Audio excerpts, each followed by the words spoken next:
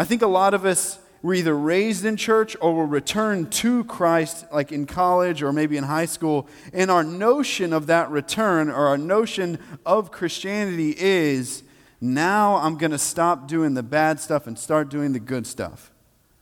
I'm going to try really hard to do that.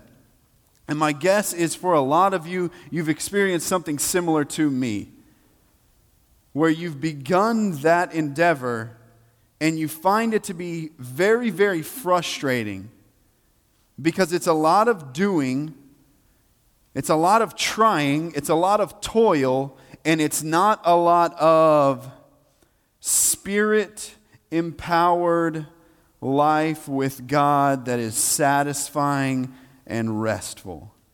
It is burdensome and religious. And so, I think there's a ton of good things that the Bible talks about, that people have written books about and people have preached sermons about. A lot of times what happens, though, is they take the results that are supposed to be the natural process of the Spirit working in me, and they say, you're a Christian, do this. And so I'm like, sweet, I can do that. I'm a Christian. And I attempt to do it, and it fails, or it doesn't go quite the way I thought. And so I'm sort of saddled with a little guilt and a little failure, and also my life not panning out the way the Bible says my life ought to look, because what I'm reading and what I'm hearing is telling me that I need to perform results that are supposed to be produced organically and naturally within me. And so I try really hard to do something that is God's job to do in me and through me. And that was not restful. It was actually quite burdensome, because I went from having a very low standard for my life to having an infinitely high, perfect standard that I was trying to keep, and I could not do it because I was trying to do it by my own power, by my own strength, by my own leading, and not in any way the Bible says that the life of a disciple should live. And it sucked. Like, just bottom line, it just wasn't that. It wasn't awesome. So what's going on in John right now is it's really quite beautiful, and you'll miss it if you, I don't know why you'd miss it. I miss it like the first 30 times I read the book of John. But you just sort of miss it. What John is doing is from chapter 1 to chapter 11, he's laid out that Jesus is the Messiah, Lord of the world, and we should fall on our knees before him, trust everything to him, believe that he is Jesus, Lord of the world, Messiah of Israel, and that will produce life in us. And that's what he says. He keeps saying it over and over in chapters 1 through 11. He does miracles to prove that he can do what he's saying. And then in chapter 12, there's this sort of hinge that the whole thing turns on. And then from 13 onward, something else is happening. But specifically what's happening in 13, 14, 15, and 16 is Jesus is laying out a paradigm for what it's like for a disciple to follow him after he has been crucified and resurrected. And the whole thing is connected, and the whole thing is one piece. And the whole thing is really, really, really quite simple. It's just that John is really wordy about the whole thing. And so I think that's maybe why I lost it. I used to get mad when I read John, like this part of John. I used to get mad when I read most of the Bible. So that's what you're learning. But John, this particular part, I was like, why does he keep saying the same thing over and over? Why does he get to the point? And the point is the thing that he's saying over and over again. And it would just frustrate me. I don't know why, but it did. Probably because I wasn't walking in it and living it. I was trying to produce it. So I was like, well, this isn't true. This isn't right. This isn't the way it's going. And so the way I was living wasn't lining up with Scripture, and that causes frustration, typically. So all that to say, chapters 13, 14, 15, and 16 are this paradigm that Jesus is saying, replace your notion of religion, replace your notion of what it means to follow God, replace your notion with what it means to be a disciple, replace whatever your notion is with this. And we've been talking about it for several weeks, so I'm going to take a few minutes to sort of tie up some things from the last few weeks so that we can sort of see where we're sitting now. Because I don't want to keep jumping into this if you don't see where we've come from over the last few weeks, especially with 13, 14, 15, and 16. Really, really, really important, but actually really quite simple. So the way this sort of unfolds I'm just going to hit a few points. Jesus' death on the cross and his resurrection and his ascension finally allows for a human to be restored to our primary place in creation, which is in a life-giving union with God the Trinity. So God was never looking for a bunch of people to follow a bunch of rules. He created a bunch of people to enjoy him. All this other stuff has meaning, but primarily he created these people and put them in a garden, and what he liked to do with them was walk around with them in the cool of the day. That's what we get in Genesis as the picture of life with God before the fall of man. Labor that produced and walking with God, God being with his people. And Jesus' death on the cross restores the possibility for that. So if that's not the primary reason that you have believed in Jesus, well, it should be, because that's the primary reason that he sent his son to die for you, so that he might enjoy life with you again. Not because you're the center of the world, but because he's the center of the world. And it works way better when we revolve around what is actually the center of the world instead of revolving around ourselves. So the first thing that happens is Jesus' death finally allows for a human to be restored to its primary place in creation. Okay, which is a life-giving union with God the Trinity.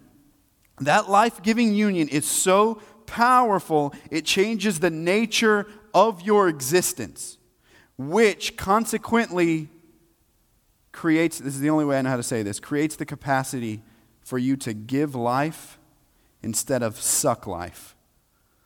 It's the only way I know how to say that.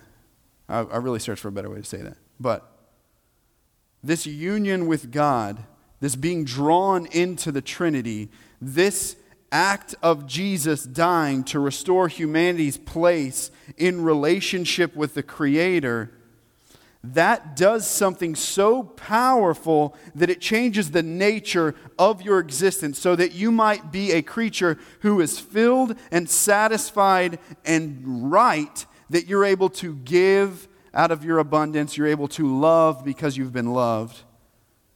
So it changes the nature of your existence so that you are capable to do the things that God has asked you to do. Love the people around you. Give because it's been given to you. Okay? So what do I mean by this phrase? Creates the capacity for you to give life instead of suck life.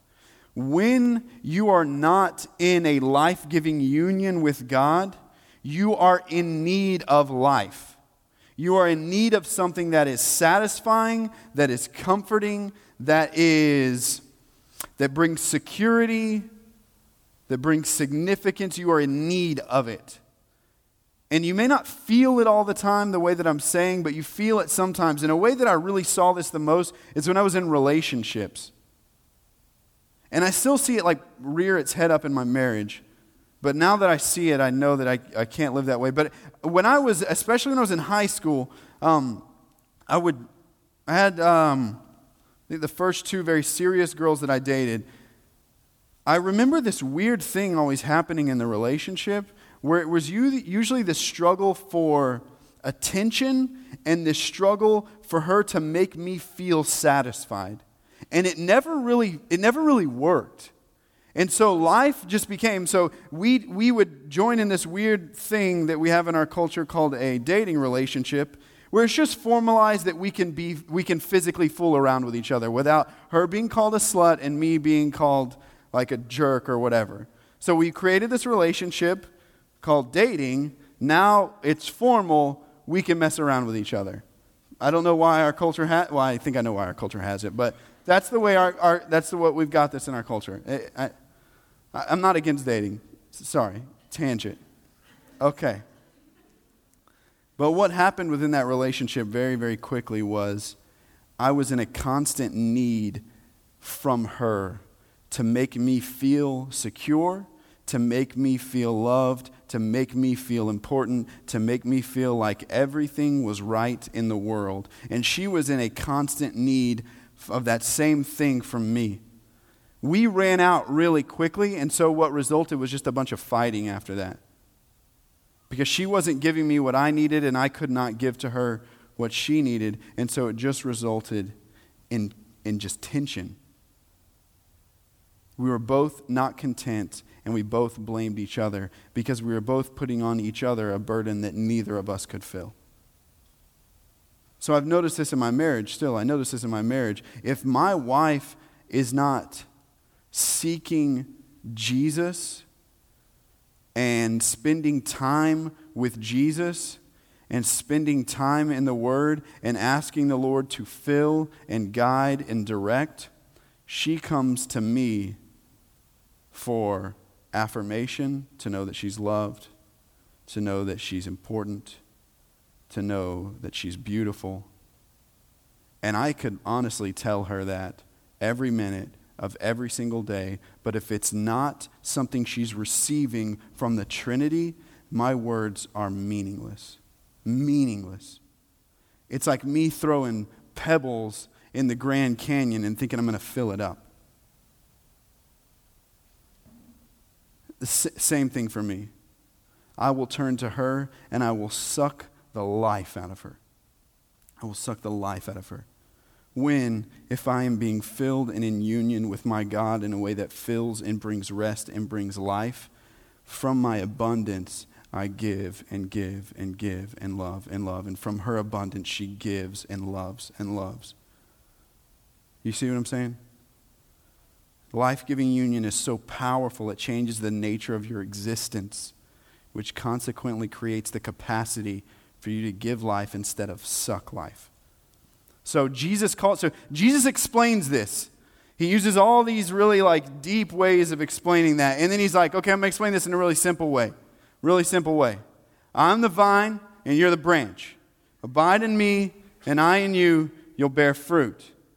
Stay connected to me and you'll receive life from me. And as the branch becomes alive, the branch actually creates life, which is fruit. So he makes this simple agricultural way of explaining that. Life-giving union, change the nature of your existence and you can give. And he's like, okay, I know y'all are humans. And he's like, vine and a branch. You stay there. Fruit. And everybody's like, right? Because that's easy. Thank God for Jesus being simple. So, Jesus calls this abiding and bearing fruit. Specifically, what he's rearranging life around. And what he's doing in 13, 14, 15, and 16 is he's saying, I'm leaving. And you need to know what life is going to be like after I'm gone. And then he gives that analogy. I'll be the vine and you're the branch. Abide in me and I in you and you'll bear much fruit. Because apart from me, you can do nothing. So basically, the paradigm that he rearranges what it means to be a disciple of Jesus. So all the paradigms we have from youth group, all the paradigms we have from reading Christian books, from hearing probably dumb Christians talk on TV, all of the way we view Christianity gets rearranged. All of the way that the apostles viewed life with God, all the way the apostles viewed the Torah, all the way the apostles viewed the law, everything gets rearranged around this simple idea. Be a branch. You don't need to worry about the fruit. You need to worry about being a branch. If you can just be a branch, you'll produce fruit. If you'll just be a branch, the quality of your life will feel like being alive. Rest and joy and peace and patience, kindness, goodness. If you'll be a branch, that'll happen. You will evangelize automatically. It will happen as you are a branch. You will disciple. It'll be an organic process that is produced as you are a branch. Don't worry about the fruit, be a branch, right? So we've talked about this. Jesus is quite clear. If you are able to abide and successfully remain a branch, 3 things happen. You'll become alive, you will bear fruit, and you will be attacked, persecuted, and rejected. If you become a tree that bears fruit and is alive in a land of the dead, that will make them angry. and you will be rejected. Now, there's a difference from posting jerky things about Jesus on Facebook and being rejected for that. That's different. This is about being a life-giving force and being rejected because of it.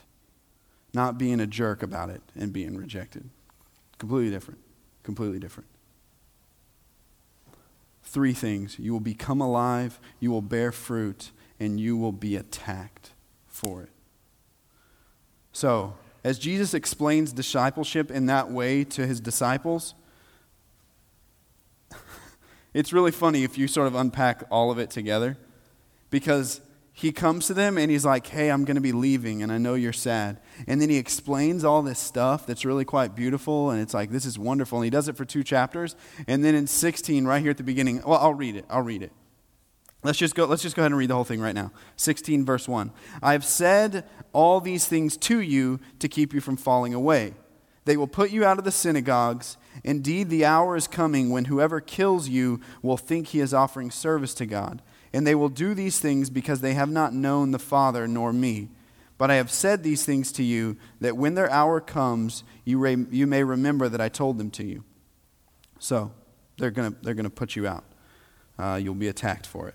I did not say these things to you from the beginning because I was with you. But now I am going to him who sent me, and none of you asked me, where are you going? But because I have said these things to you, sorrow has filled your heart. Nevertheless, I tell you the truth. It is to your advantage that I go away. For if I do not go away, the Helper will not come to you. But if I go, I will send him to you. And when he comes, he will convict the world concerning sin and righteousness and judgment. Concerning sin, because they do not believe in me. Concerning righteousness, because I go to the Father, and you'll see me no longer. Concerning judgment, because the ruler of this world is judged. I still have many things to say to you, but you cannot bear them now. When the Spirit of truth comes, he will guide you into all the truth, for he will not speak on his own authority, but whatever he hears, he will speak, and he will declare to you the things that are to come. He will glorify me, for he will take what is mine and declare it to you. All that the Father has is mine. Therefore I said that he will take what is mine and declare it to you. So, if you remember from 13 and 14 and 15 up until now, he's like, I'm going to leave. Here's the stuff about abiding, and you're going to bear fruit. It's going to be beautiful. You're going to give life to the people around you. You're going to be filled with joy. I'm going to give my joy to you. You are going to be attacked for this. You're going to be kicked out of the synagogue. And then he's... Did I just cut off? That was weird. Okay. And then the disciples look at him, and they're like, you're leaving? It's like, he's like, yeah, I'm leaving. I'm leaving. And he explains all that, and then they're just sort of like, but you're leaving? And like they can't get past that. They just don't seem to be able to get past the idea that the guy that they've given everything over to and they've been following around for 3 years is now like, I'm out. It's going to be great for you, but I'm gone. It's going to be better for you, actually. And I think they're like, shut up, you're a liar. There's no way that it gets better than this. There's no way it gets better than this. I think the reason that they have a hard time with it is because his departure, it flies in the face of everything that he's been saying. He's saying, abide in me and I in you. And then he's like, I'm leaving. So that's cool. It's okay. Like, I'm down, Jesus. I can abide in you and me as long as you're a real person and you're right here. But as soon as you talk about leaving, how is it that there's going to be this abiding going on? Like, what are you talking about? And the way that the disciples had come to understand what Jesus is talking about is exactly what I was just saying. How is union with God going to happen if God in the flesh leaves us? Because the way Jesus has been unpacking the Old Testament to them is really showing them how God has desired to be with humanity since the very beginning. Like from the garden, God creates this garden, puts humans in it, and then he's like, okay, go make the rest of the earth like this garden. I'm going to be with you, and we're going to walk together in the cool of the day. I'm going to show you these things. In the 3rd chapter, we fall away from that. So it's only 12 chapters later that God returns, and he's like, Abraham, I'm going to be with you. I'm going to build a nation out of you. I'm going to bless the nation. And so the Israelites are, so Abraham's like, sweet, and the Israelites are created. And then what happens is they get to go to, they get stuck in Egypt for a while, and then Moses comes to take them out of Egypt. And as they're taken out of Egypt, God comes to Moses, and he's like, I'm going to be with you. I'm going to be this pillar of fire by day and a cloud by day and fire by night. Like, I'm going to go with you through the wilderness. And then when you get to where you're going to the promised land, you're going to make a temple, and my spirit is going to dwell in the Holy of Holies, in the temple. Like, I'm going to be with you. So every step of the way, you have Jesus with man perfectly. There's the fall. And then every step of the way down the road is a greater realization of God being with humans. It goes from God talking to Abraham to him being in a cloud with the Israelites to him being a temple among the Israelites permanently to God becoming a man. And what's beautiful about that is, what's the name that the angel tells Mary to name Jesus? Emmanuel. And it means what? God with us. Every step is a further fleshing out of God returning to man. He's closer and closer and closer. So Jesus is Emmanuel, God with us. It seems like this is the closest we get to it. And this is the way the disciples are becoming to understand this. God wants to be with us again. And then Jesus is like, hey, I know y'all had a lot of intentions about this, the way this is going to play out, but it's not going to play out the way you think it's going to play out, and I'm actually going to die, and that's going to be better for you. And I'm going to leave, and I'm going to send the helper, and that's going to be better for you. So it's a big statement that he makes there. Jesus actually believes that it is better for us if he's not here and the Holy Spirit is here. Think about that. Actually think about if you believe that, because I don't think I believe that all the time. Like, I think it would honestly be better if Jesus was still around. Like, I think it would be better. Like, my friends who don't believe in Jesus, if Jesus was alive, there'd be like YouTube videos about him raising people from the dead and doing miracles, and I could be like, shut up. Like, it's right here. You're an idiot. It's right here. And he'd probably be like still walking around Jerusalem, and I could go visit Jerusalem, and like if I was sick, I could just run up to him and touch his robe. It seems better for me. It seems better that Jesus should be here. You know? It seems like he's just like trying to make me feel better. Hey, it's going to be better. It's way better for you if I leave. Way better. And there's 2 huge reasons why he's not lying to us. The first and obvious reason is the atonement. If Jesus was still walking around and Jesus did what the disciples wanted him to do and overthrow Rome and make Israel awesome, Jesus doesn't go to the cross, we're still in our sins. And the closest union we get with God is to walk up next to Jesus and maybe put our arm around him and be like, hey, Jesus, what's going on? That's all we got. Jesus' crucifixion takes the dividing wall that exists between me and the Creator down. Because the punishment that's due me from a just God is placed on him.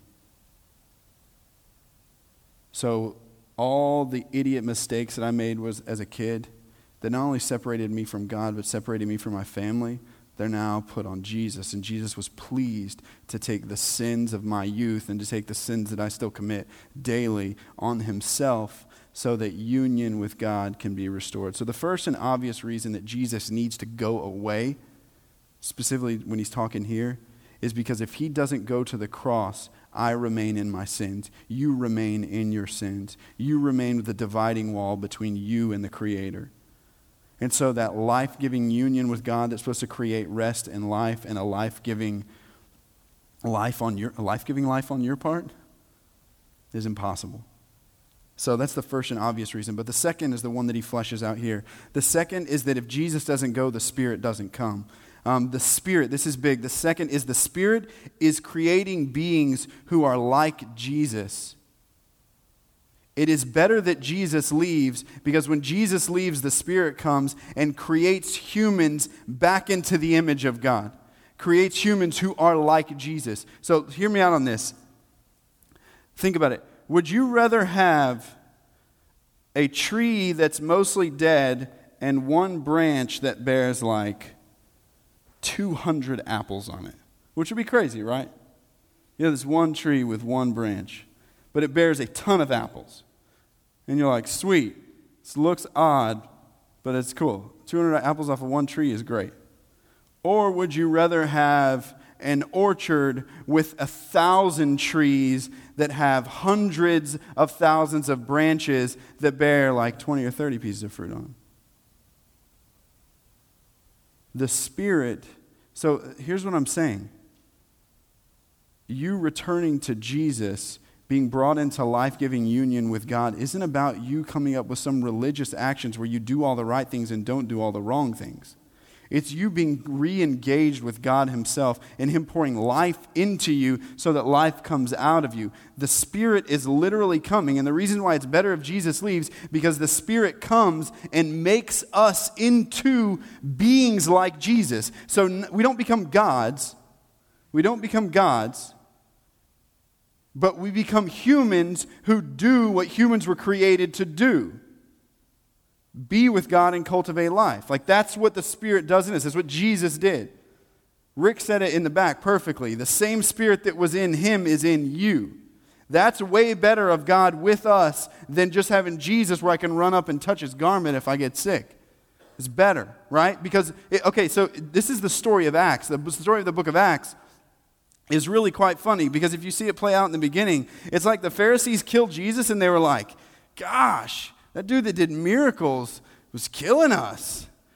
Like, he was just ridiculous. Like, he was making us look silly in public, and he would do these miracles. So they kill him, and they're like, that's done. And then 12 other little Jesuses pop up. Like, the beginning of Acts is really quite frustrating for the Pharisees, because you got Peter and John and the other apostles doing the same thing that Jesus did. So they're like, what do we do now? This is dumb. And so it's beautiful. The really beautiful part of Acts is you're going to see the author of Acts, Luke, start mimicking stories in the gospel in the book of Acts, but he just replaces Jesus with one of the apostles. One of the most beautiful and obvious ones is this story where Jesus raises a dead girl to life, and he uses these words, Talitha Kumi. He says, a little girl, rise, is what that means.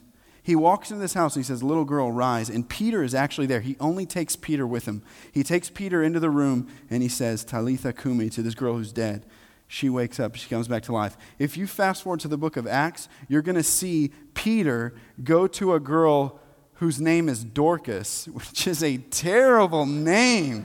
But luckily Luke gives us, I believe he either says Dorcas is her Greek name, and he gives us a name, her Aramaic name or whatever. I think it's the other way around. But the other name is Tabitha. And Peter says to that girl, Tabitha Kumi. It's one letter off. Like the author of Acts is saying, the power that Jesus had is in the apostles. Peter became this bumbling sort of jerk who talked too much and said the wrong thing every time he had the opportunity in the Gospels, to this guy who's raising a dead girl to life. So you just see this mirror, Talitha Kumi, Tabitha Kumi, one letter off. And it's just the author saying, the Spirit has come and is in the apostles, and it's spreading and spreading and spreading. So there were 12, and there were 24, then there were something, whatever 24 times 2 is. Right? There's just, math. Okay, I was a history major, all right? Jeez. But this is why Jesus is saying it's so much better if I leave, because the Spirit comes. Okay, I've got to get to the rest of this really quickly. That's a count up, right? Okay. All right. No, I got plenty of time. Sweet. All right. I'm going to get done with this really fast. Okay, so I'm just going to connect these two ideas. We've been talking about abiding. We've been talking about the branch coming to life and bearing fruit. And then we're talking about this other idea that Jesus is bringing to life. So what happens is Jesus lays out this abiding idea. The disciples are like, but you're leaving us still. And he's like, yes, I'm leaving you. But it's better this way because all of that is going to be possible by the work of the Spirit. So all of that happens because of the Spirit. And hear this, all of that's going to happen. It's going to be awesome because I'm still going to be with you. It's just a different member of the Trinity who's going to be the most active among you for a little while. So until I return face to face and I wipe away all of the tears from everyone's eyes and I restore the earth to the way it's going to be, still going to be with you, but it's going to be more intense than it was before. Where I just used to walk with you, now it's going to be possible that I'm in you and you're in me and we abide together and you'll be brought into the relationship that the Father has with me. And it's like you're going to be being drawn into the Trinity, and this is all happening via the Spirit. Via the Holy Spirit. So here comes this huge thing we need to think about.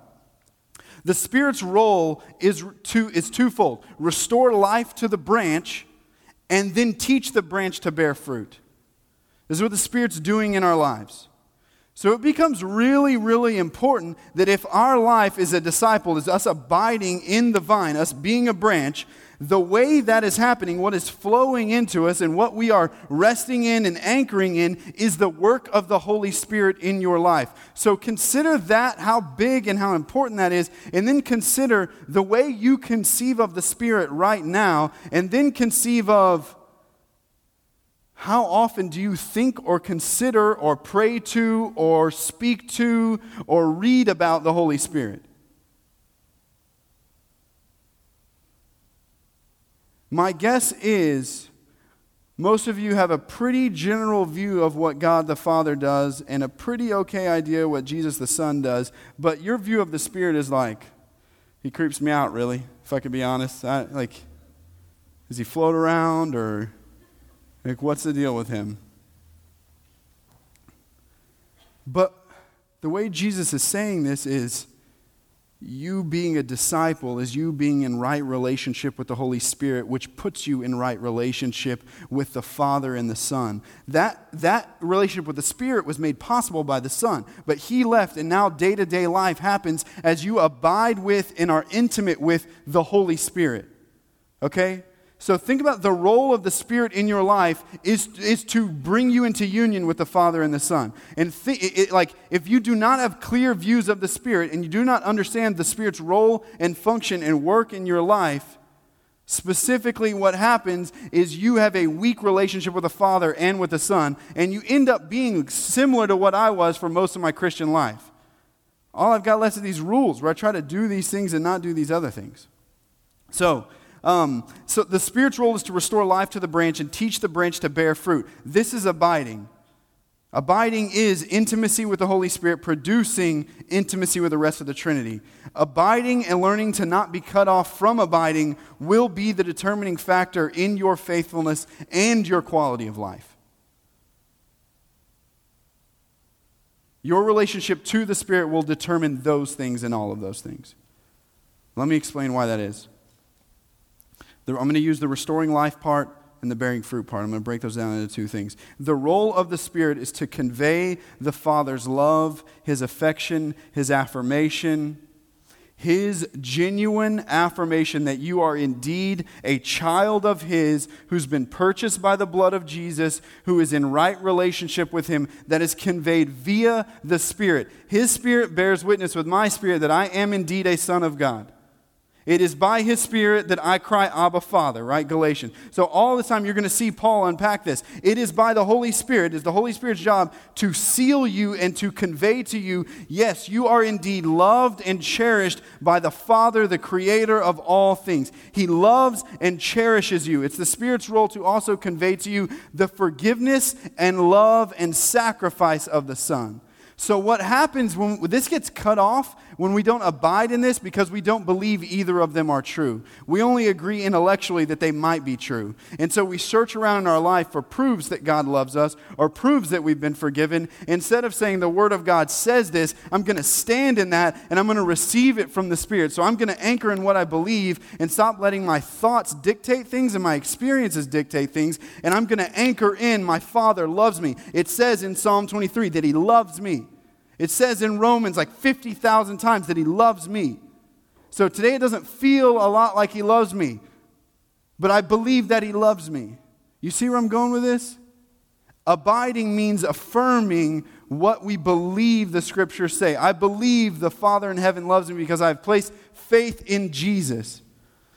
So I don't believe that I should feel it all the time, but as I believe it, I begin to walk in it, and the Spirit begins to convey to me, yes, you are indeed a son of God. He does love you. He cherishes you. He's walking this thing out through you. This is beautiful, right?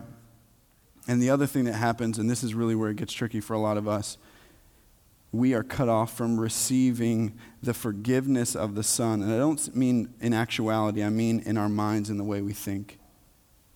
We are really good at taking what people around us say, what our parents have said about us, what TV makes us feel, and hanging on to it. We receive the accusations of men far too easily, and we hang on to our own failures far too much.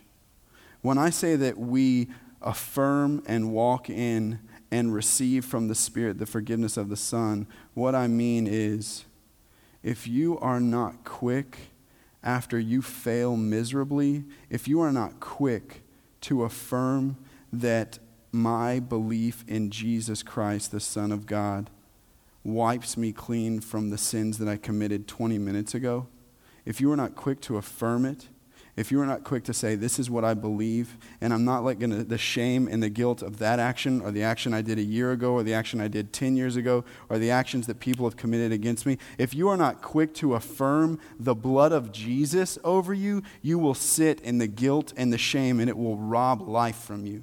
So that's what I mean. The Spirit conveys the forgiveness of the Son. That's what I mean. It's you believing that the forgiveness of the Son is there, affirming it, and then the Spirit conveys this to you.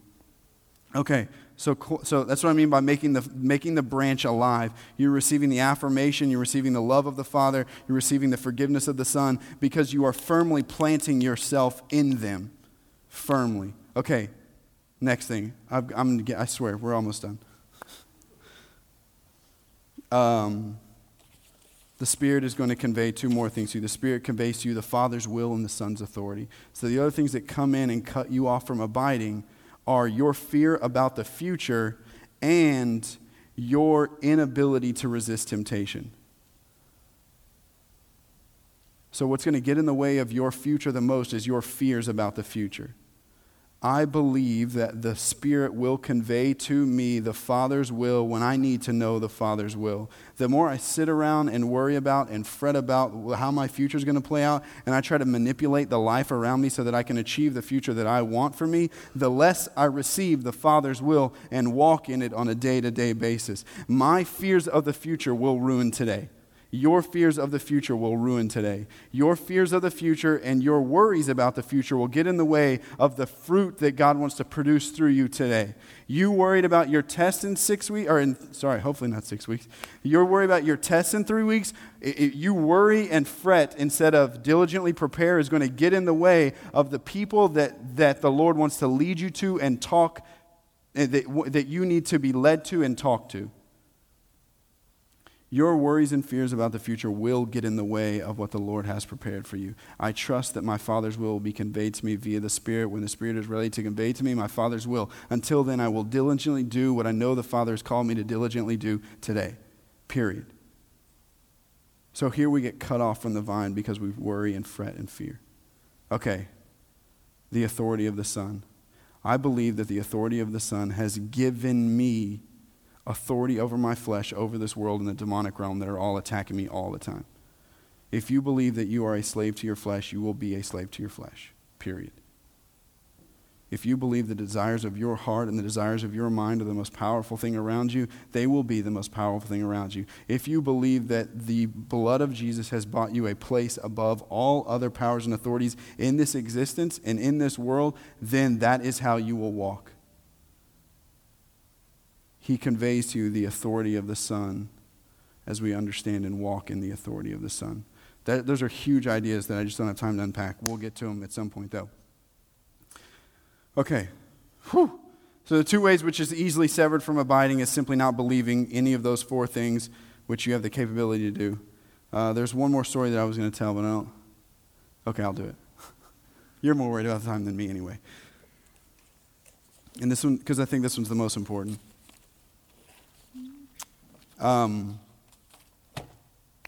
The biggest way that I've seen a lot with people who've been raised in the church, the biggest way that I've seen that you cut yourself off from being able to abide and receive from the Father via the Spirit the love and acceptance and forgiveness and the Father's will and the Son's authority to do what the Lord has called you to do today. The biggest way that this plays out is that you have surrendered. You have surrendered all the bad things, but all the morally neutral things you still want to control. You want to play the Holy Spirit in your life. And so that's what I mean by that. So listen how this plays out. Christianity is not, like I said at the very beginning, Christianity is not deciding to stop doing the bad things and giving those to God. I'm not going to do those. But here's all these morally neutral things that I'm just going to govern and control. Okay, so I met with a guy this week, like literally trying to get away from sin habits in his life. He just cannot find a way out of them. It just feels like he's under their control. And he's really trying to not do all the bad things. But the more we begin to talk, the more I'm like, okay, what's intimacy with God like? Do you lay down your life in front of Him every day? And he's like, well, yeah. And so what I begin to see is there are all these morally neutral things, these things that are not bad things. Video games, the way he eats, maybe what he wants to do with his future. Since they're not bad things, he can sort of control how much time goes into them. He gets to control, I get to play video games as much as I want, I get to eat whatever I want. And so what had happens is all these morally neutral things, he was like, well, I'll just govern this. I get to decide this because it was too fearful for him to lay down recreation in front of God, which is a morally neutral thing. Recreation's not bad, it's actually a good thing. But if you don't lay down everything, all the control of all things at the feet of Jesus and say, you control all of my life, then the Holy Spirit doesn't play His role and you feel the effects of it. You do not receive, specifically Him, the authority of the Son. You do not receive the authority of Jesus over your flesh to deal with the things that you are trying to stop doing.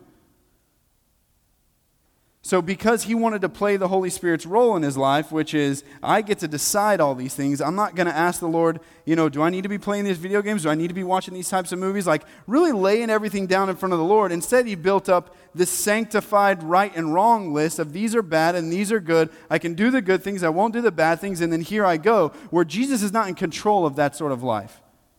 Jesus is in control of the life that says, all of the good things, all of the bad things, you decide everything, and I'll follow you day by day, step by step, in whatever way you want to go. I put it in your hands. You've got control of my relationships, of my recreation time, of what I drink, what I eat. And so I'm not saying get to Jack in the Box and be like, Jesus, what should I eat? Because he'd probably be like, don't eat a Jack in the Box. That's terrible for you.